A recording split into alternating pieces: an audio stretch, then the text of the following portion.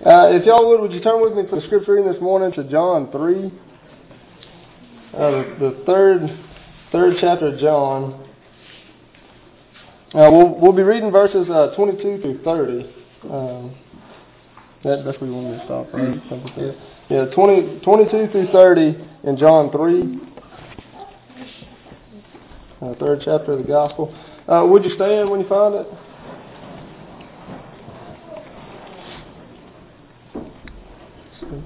Start at verse 22. After these things, Jesus and his disciples came into the land of Judea, and there he remained with them and baptized. And now John also was baptizing in Aenon near Salem, because there was much water there. And they came and were baptized, for John had not yet been thrown into prison. Then there arose a dispute between some of John's disciples and the Jews about purification.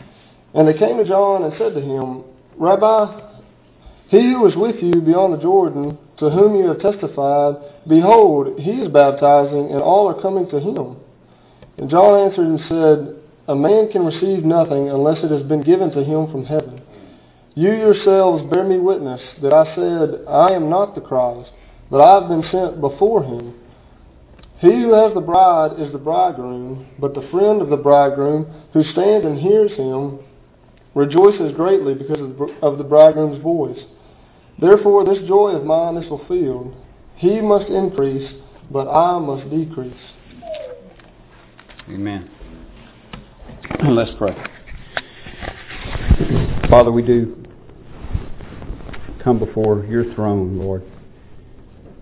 In the name of Jesus, Lord, we look to you again this morning. And Lord, first we do want to thank you. Thank you for redemption in Jesus Christ. Thank you for your love for us. Thank you for sending your only Son into the world to pay the price that is beyond us. We could never pay. Thank you for your grace. Lord, thank you for the privilege of being called, being able to be in on what you're doing, your mission, your purpose in this world.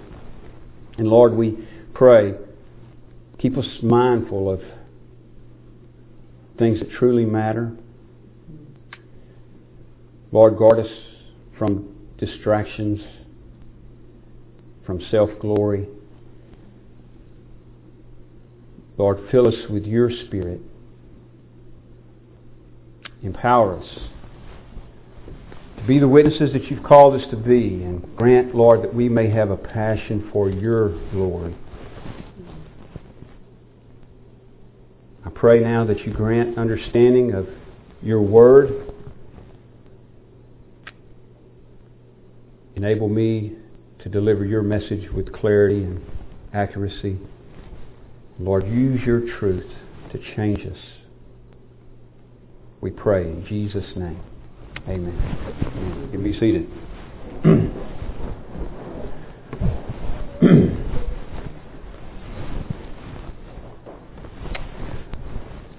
Well, several things come to mind while looking at this passage and considering what is being communicated here. One is a question: what is the greatest obstacle that we face?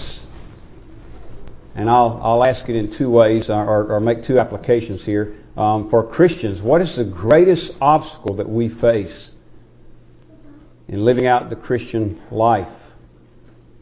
And then you might also ask the question, what is the greatest obstacle in people coming to Christ in the first place?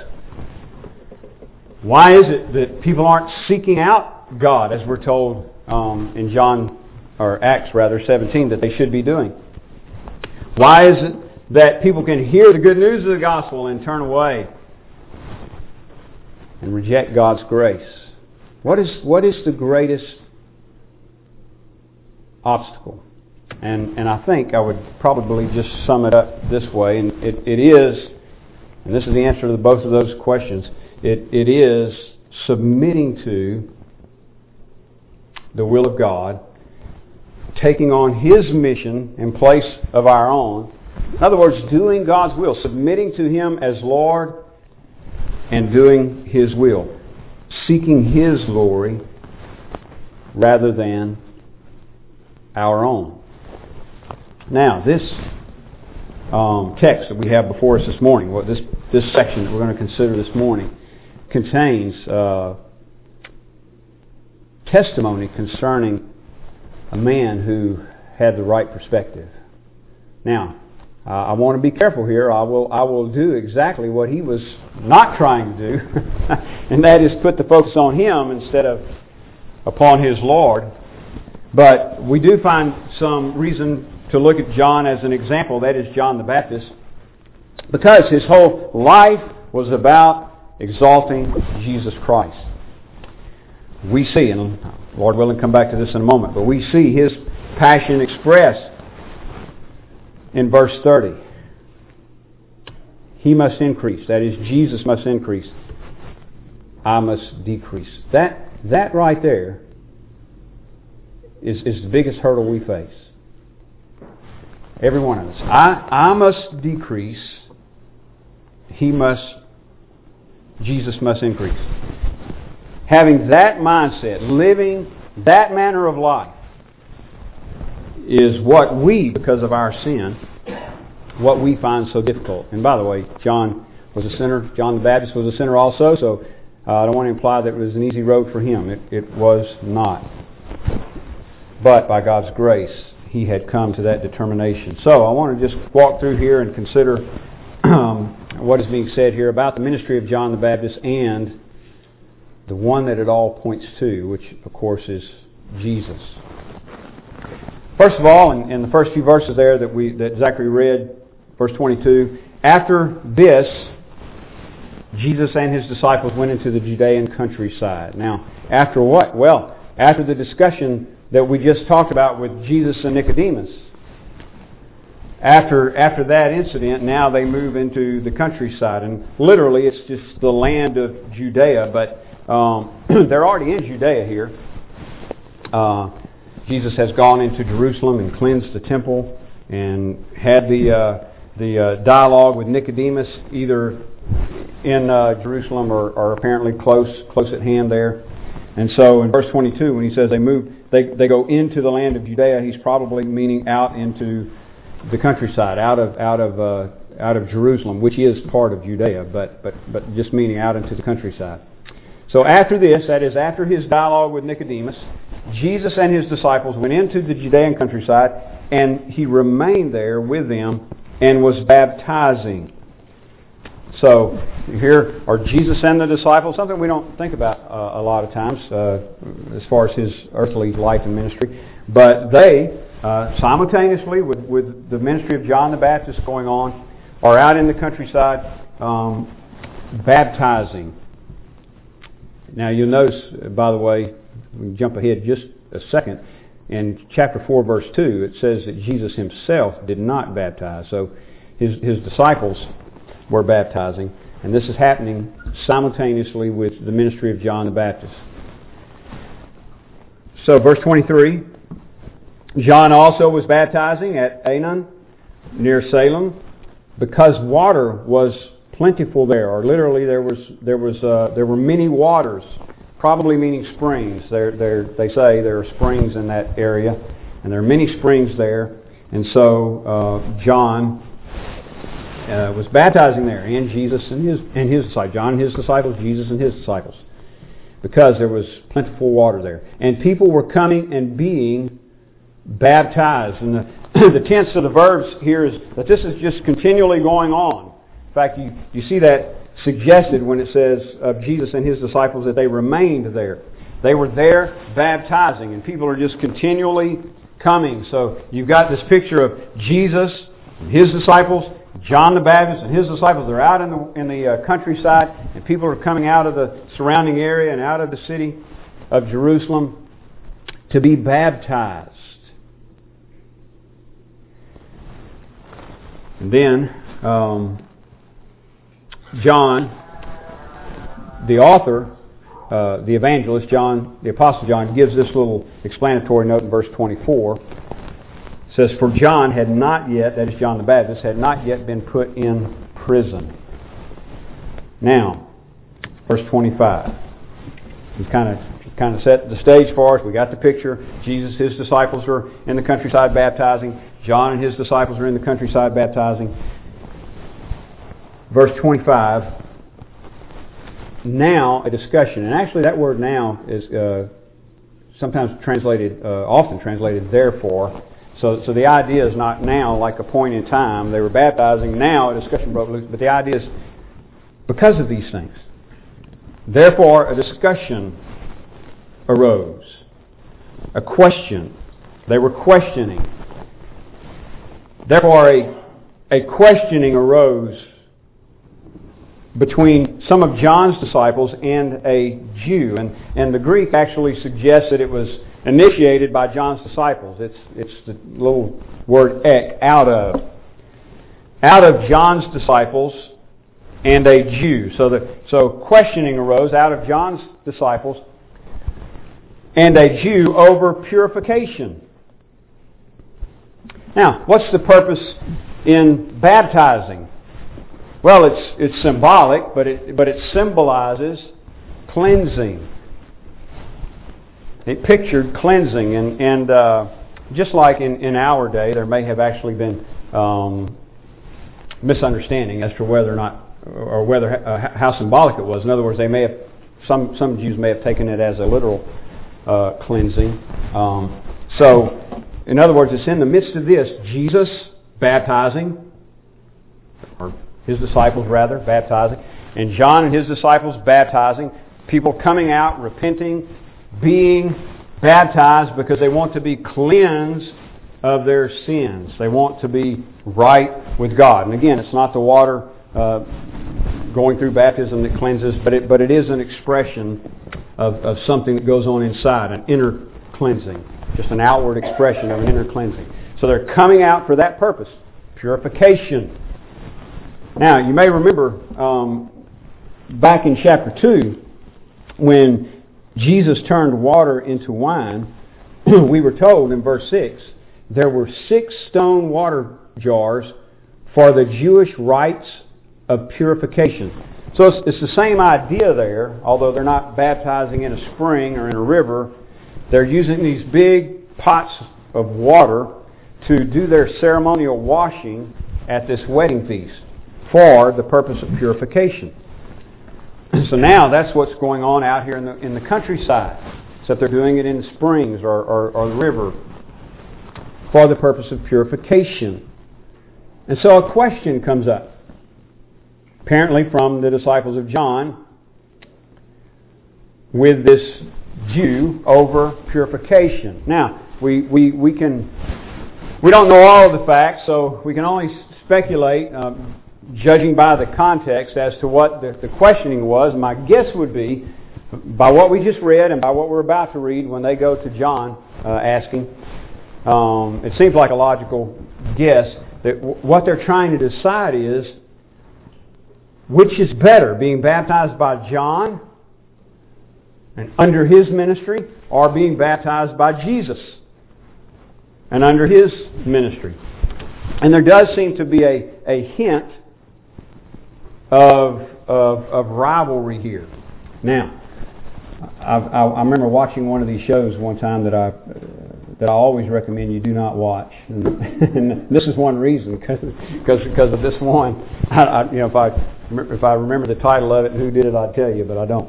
But it was just PBS or something like that, and they just really overblew this thing, and this supposed scholar was there talking about this rivalry between John and Jesus. Well, that of course is foolishness, and that's not what the issue here is. This is between some of John's disciples, and it does seem to hint that they are thinking, wonder which one's better. Maybe they're trying to figure out, should we be following Jesus rather than John? What's the difference? Which one is superior? Which one is more significant?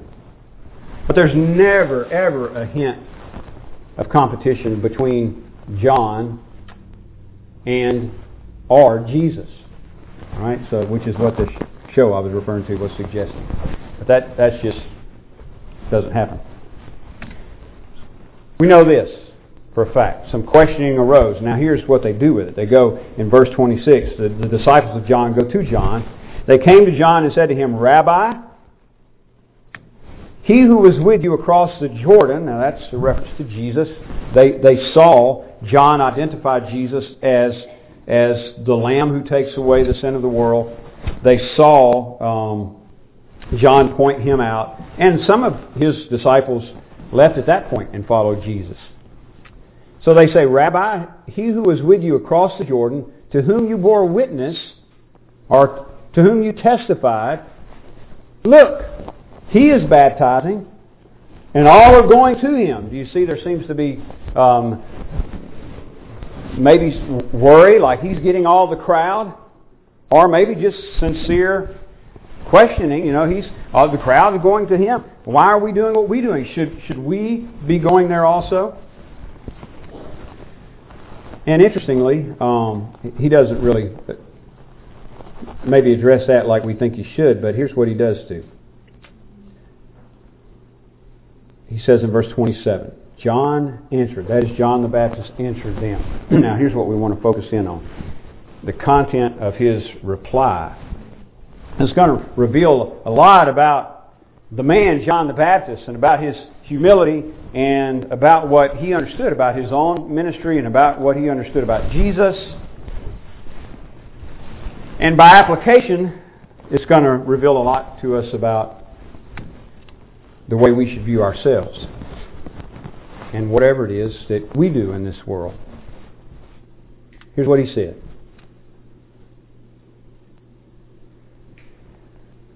Verse 27. John answered, a person cannot receive even one thing unless it is given to him from heaven. Now, do you see why I'm thinking here that in their mind, there's this question of rivalry or competition or which is better, which is superior, because of the way the question they ask and then the way he answers. It's a very humble statement. A person, in other words, he's acknowledging, okay, it seems like they're suggesting, the disciples are suggesting, Jesus is beginning to get the crowds. The crowds are going to him. And John is saying, well, he couldn't do that unless it's given to him from God. I mean, that's the idea of heaven. It's just a way of saying it's coming from God. So in other words, John is saying this is God's will. So he responds, first of all, with a universal truth. I mean, this applies not just in this situation. In fact, I think it's amazing the way that John words this here. He does make it a general, and I would call it a universal statement, a universal truth, and that is this: a person cannot receive even one thing. I mean, notice how all-encompassing that is. A person, in other words, he's not just saying, look, Jesus couldn't receive something if it wasn't given to heaven.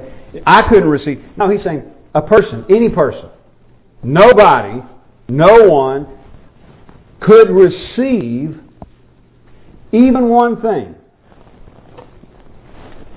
unless it is given him from heaven. All we have and all that we are is from God by His grace. John calls it a gift. That is, it's given, it's granted, and he says of heaven. So it's from God. Everything we have, all that we are, whatever gifting we have, whatever ability, it's all from God by His grace. And John recognizes this, and he recognizes in making this statement the way he does, he recognizes God's sovereignty in the giving to individuals and in the ordering of events. That is, God is giving for a purpose, and it's to fulfill His purpose. It's God's universe. All things are His. And He rules absolutely over all. And John's statement, by the way, is consistent with what Jesus says in John 15 when He tells His disciples, without me, there's a lot of things you can't do. Not exactly what He says, is it? Without me, you can do nothing. Nothing. John 15:5. Without me, you can do nothing, Jesus says. And John the Baptist says here, a person cannot receive even one thing unless it is given from heaven. And I want you to consider, I'm going to try to be pointing these things out as we go. Some words are just common, so you see them a lot, and sometimes they'll have different applications, different meanings in different places. And in other words, some words are just common and you can't make a big deal out of that. But it's always interesting, in whatever author you're reading, in this case here, the Apostle John, the brother of James, and the Apostle of the Lord, the author of this Gospel of John, whatever author you're reading, watch how they use the language that they use. It's significant. And they usually have certain themes that they emphasize, and a lot of times certain words that they emphasize. Anyway, a lot of it's not just coincidental. And it's not like, well, it's not always the case that it's just a common word, and so it pops up a lot. I want to take us back to for just a moment for a thought that John gave us earlier in the prologue, in verse 12 of chapter 1. But to all, well, I better back up a little more than that. Verse 11. John 1:11. He came, that is Jesus. Jesus came to His own, and His own people, the Jews, did not receive Him. Notice that word receive. He came to His own, and His own did not receive Him. But, verse 12, but to all who did receive Him, who believed in His name, in other words, that's two ways of describing the same people. They received Him and they believed in His name. To all who did receive Him, who believed in His name, He gave the right. Notice that word gave there. He gave, He granted, He gifted, He gave the right to become children of God to all who receive Him.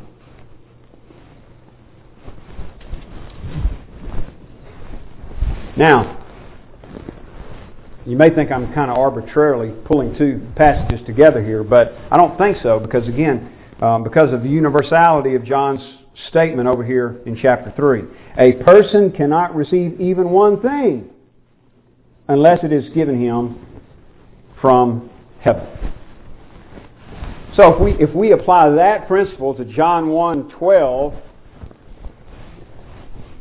those who received Him because it was given them from heaven. And it's a gift of God. Well, I think it's safe to make that connection, because we certainly have other passages we can go to bear that out, don't we? Saved by grace through faith. It's not of works. Why? Because it is the gift of God, right? It's a gift of God. In Philippians, Paul says to the believers at Philippi, it's been given unto you to believe on the name of the Lord Jesus. And not only that, he said it was given to them to suffer for His name's sake. So, John says a person cannot receive even one thing unless it is given him from heaven. This is also consistent with Paul's statement in 1 Corinthians 4:7. You may remember us talking about that when we were in 1 Corinthians. For who sees anything different in you? What do you have that you did not receive, Paul says. And if you then received it, why do you boast as if you did not receive it? So you see what John is doing? He's saying, all that I have is what I've received from God. My purpose is to do God's will. Jesus calls John in another place, Jesus calls John the greatest among men. And yet, he's not on some pedestal here and he doesn't highly esteem himself. He said, just what I have is just given by God. No man can receive anything, not even one thing, unless it is given him from heaven. So in other words, John is saying, I recognize my place. I understand my role. It's not about me. It's about pointing people to Jesus. And things are happening in God's timing. My ministry, it's all about Jesus in the first place. And in the second place, it is coming to an end. It is playing out. It is being fulfilled.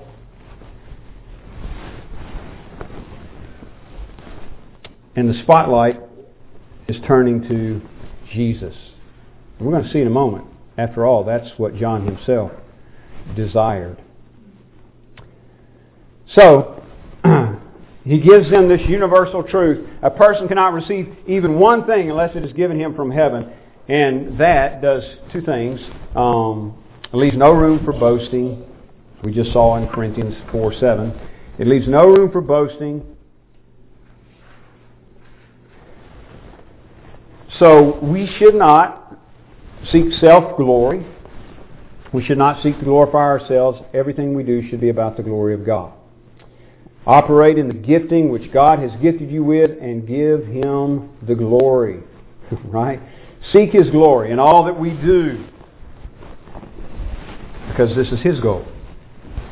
To glorify Himself. So we seek His glory in time and just the use of our time, talents, resources, relationships, vocation, etc. Secondly, this truth, this universal truth that all we have, that a person cannot receive even one thing unless it is given him from heaven. This truth leaves no room for autonomy. That's a word for self-rule. Autonomy. In other words, let's just put it plain and simple. We're not in charge. I'm not in charge. And John recognizes that.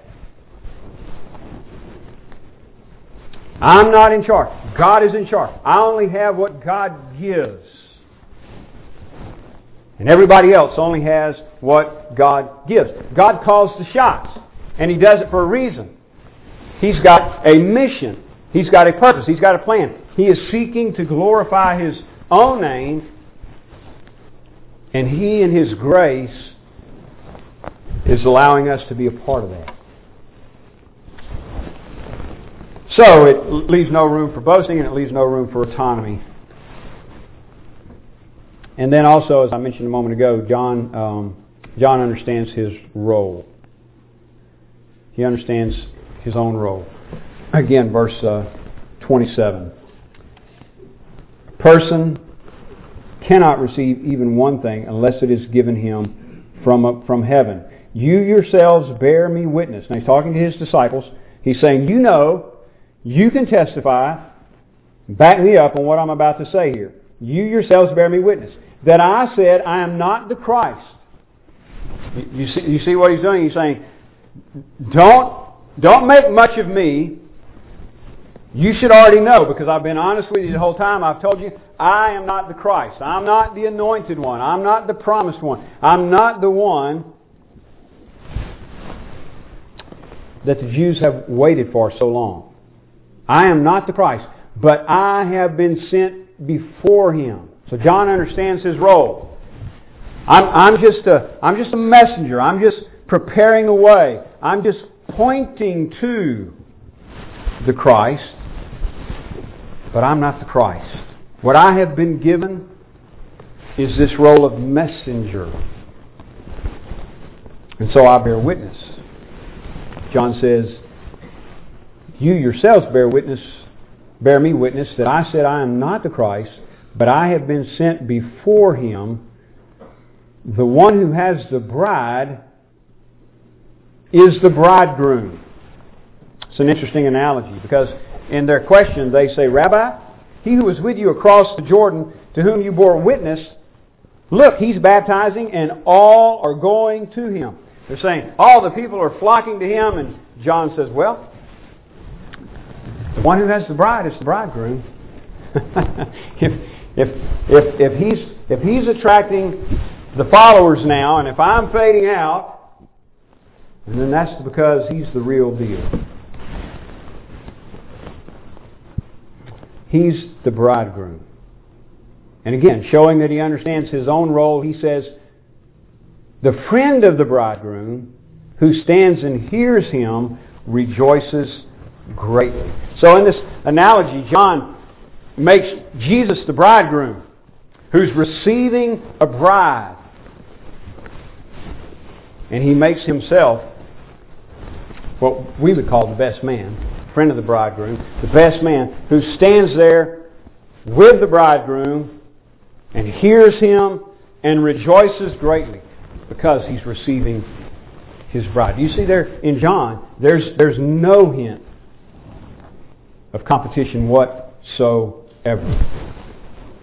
He understands his role, and he understands, at least to some degree, the role of Jesus. He understands that he is simply here, that is, John the Baptist is simply here to point people to Christ. He understands that Jesus is the Christ.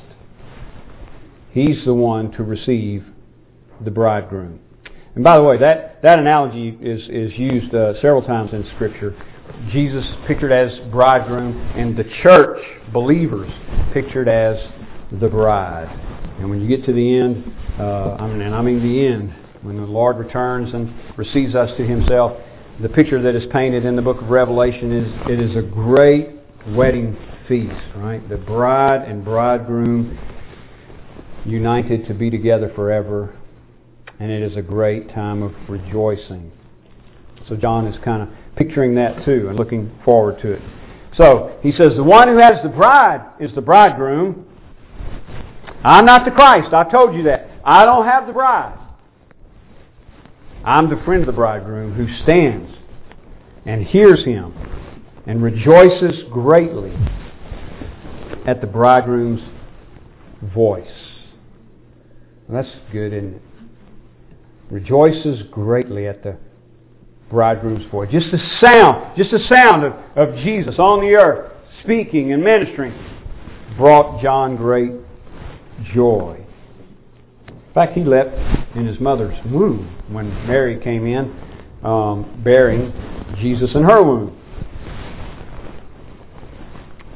Now, here's where John's passion really begins to be exposed, begins to come out. The friend, again in verse 29, the friend of the bridegroom who stands and hears him rejoices greatly at the bridegroom's voice. Therefore, this joy of mine is complete. He must increase, but I must decrease. Now, the very thing that it seems was troubling John's disciples, the increase of Jesus and His ministry, and the decrease of John the Baptist and his ministry. And they're probably getting ready to jump ship. I mean, they're thinking, well, this ministry is, there's a new kid in town, and his ministry's booming, and ours is declining, and maybe it's time to get out. The very thing that is troubling them in their misunderstanding, John says, that's what brings my joy to completion. That's what just fills me with joy, that Jesus is increasing. Now, let me ask you something here as we get ready to close here. What are you passionate about? And I think that's something we ought to constantly be asking ourselves. What am I passionate about? And what brings me joy and satisfaction? And maybe some things come into your mind. Maybe one thing in particular, maybe several things. Well, I really take great joy in this, and I'm passionate about this. And then ask ourselves this: do those things, or one thing, does it have anything to do with honoring God.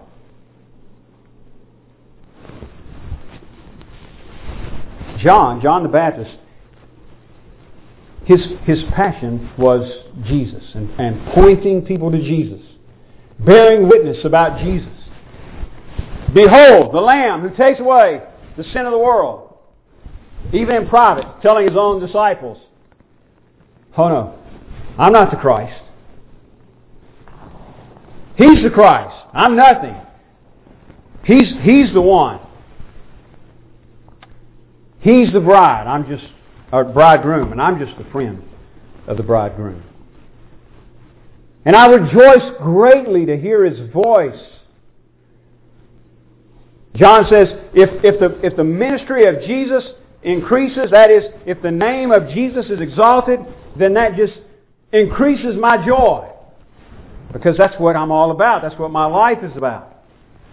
And so then he sums it up this way. You know, today people like to have vision statements. And oftentimes it seems like, you know, it's about us increasing. I mean, we want to kind of develop a mission about us increasing. Well, here's John's vision statement, all right? His mission statement. He, that is Jesus, He must increase. But I must decrease. Now, he's saying, you're concerned, you're complaining because the spotlight is moving to Him and because I'm fading out? No, John's saying, this must happen. It must. It's necessary. It's part of God's mission. You see, John's not on his own mission. He's doing God's mission. So he's saying this is just another phase. This is just another step that we've been moving toward. This is the fulfillment. Now, what is increase? Now, something has to get bigger, doesn't it? It's to grow or become greater, or at least be perceived as greater. I mean, in other words, it may be greater already, but maybe we've just got a bad perception of it. So then it just needs to be seen as greater, because it already is. It's kind of like we tell people sometimes to make Jesus Lord of your life. Well, the truth is He's already Lord. What we're really saying is you need to recognize that. You need to recognize that He is Lord. So, John says He must increase, He must get greater, He must become superior, but I must become inferior. In other words, those things must manifest. The greatness of Christ needs to be shown more and more and more. And John says, I just need to fade out. Jesus must increase. I must decrease.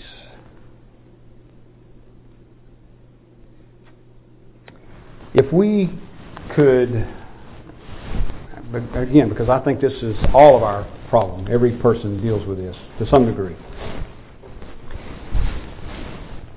If we could comprehend this one principle and passionately pursue it, that is to seek the glory of God, myriads of other difficulties would just kind of disintegrate. Really, think about that. Think about the problem areas in your own life. I can almost guarantee you, and guarantee me,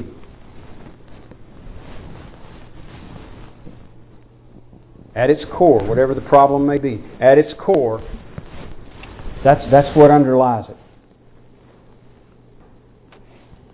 I'm not seeking to glorify God there. Now, it's true. Some things just come at us. In fact, I've been reading the last few weeks about different missionaries, and some of those people, men and women, it sure seems like to me their life was spent seeking the glory of God, and yet they faced all kinds of hardships. But I would say probably, I think safely, more times than not, it's just us failing to pursue the glory of God. That is, to honor Him in all that we do. That's our role. And that's what John understood about himself. I'm nothing. My role is just to honor Christ. So, if I pursue the glory of God, for example, in my marriage, if I make that my aim, what I want to do is glorify Him and pursue that, then a lot of the other issues are just going to go away. If I pursue the glory of God in my vocation, on the job, or maybe in your education, or whatever it is that you're involved in, and a lot of the other things will just fall into place and problems just dissipate. If I pursue the glory of God in relationships with neighbors and friends and family, then a lot of the problems are going to be solved. Jesus must increase. John says, this is a non-negotiable. John says, Jesus must increase and I must decrease. His life, his ministry, is all about glorifying Christ. And that's what ours should be also. Would you stand, please?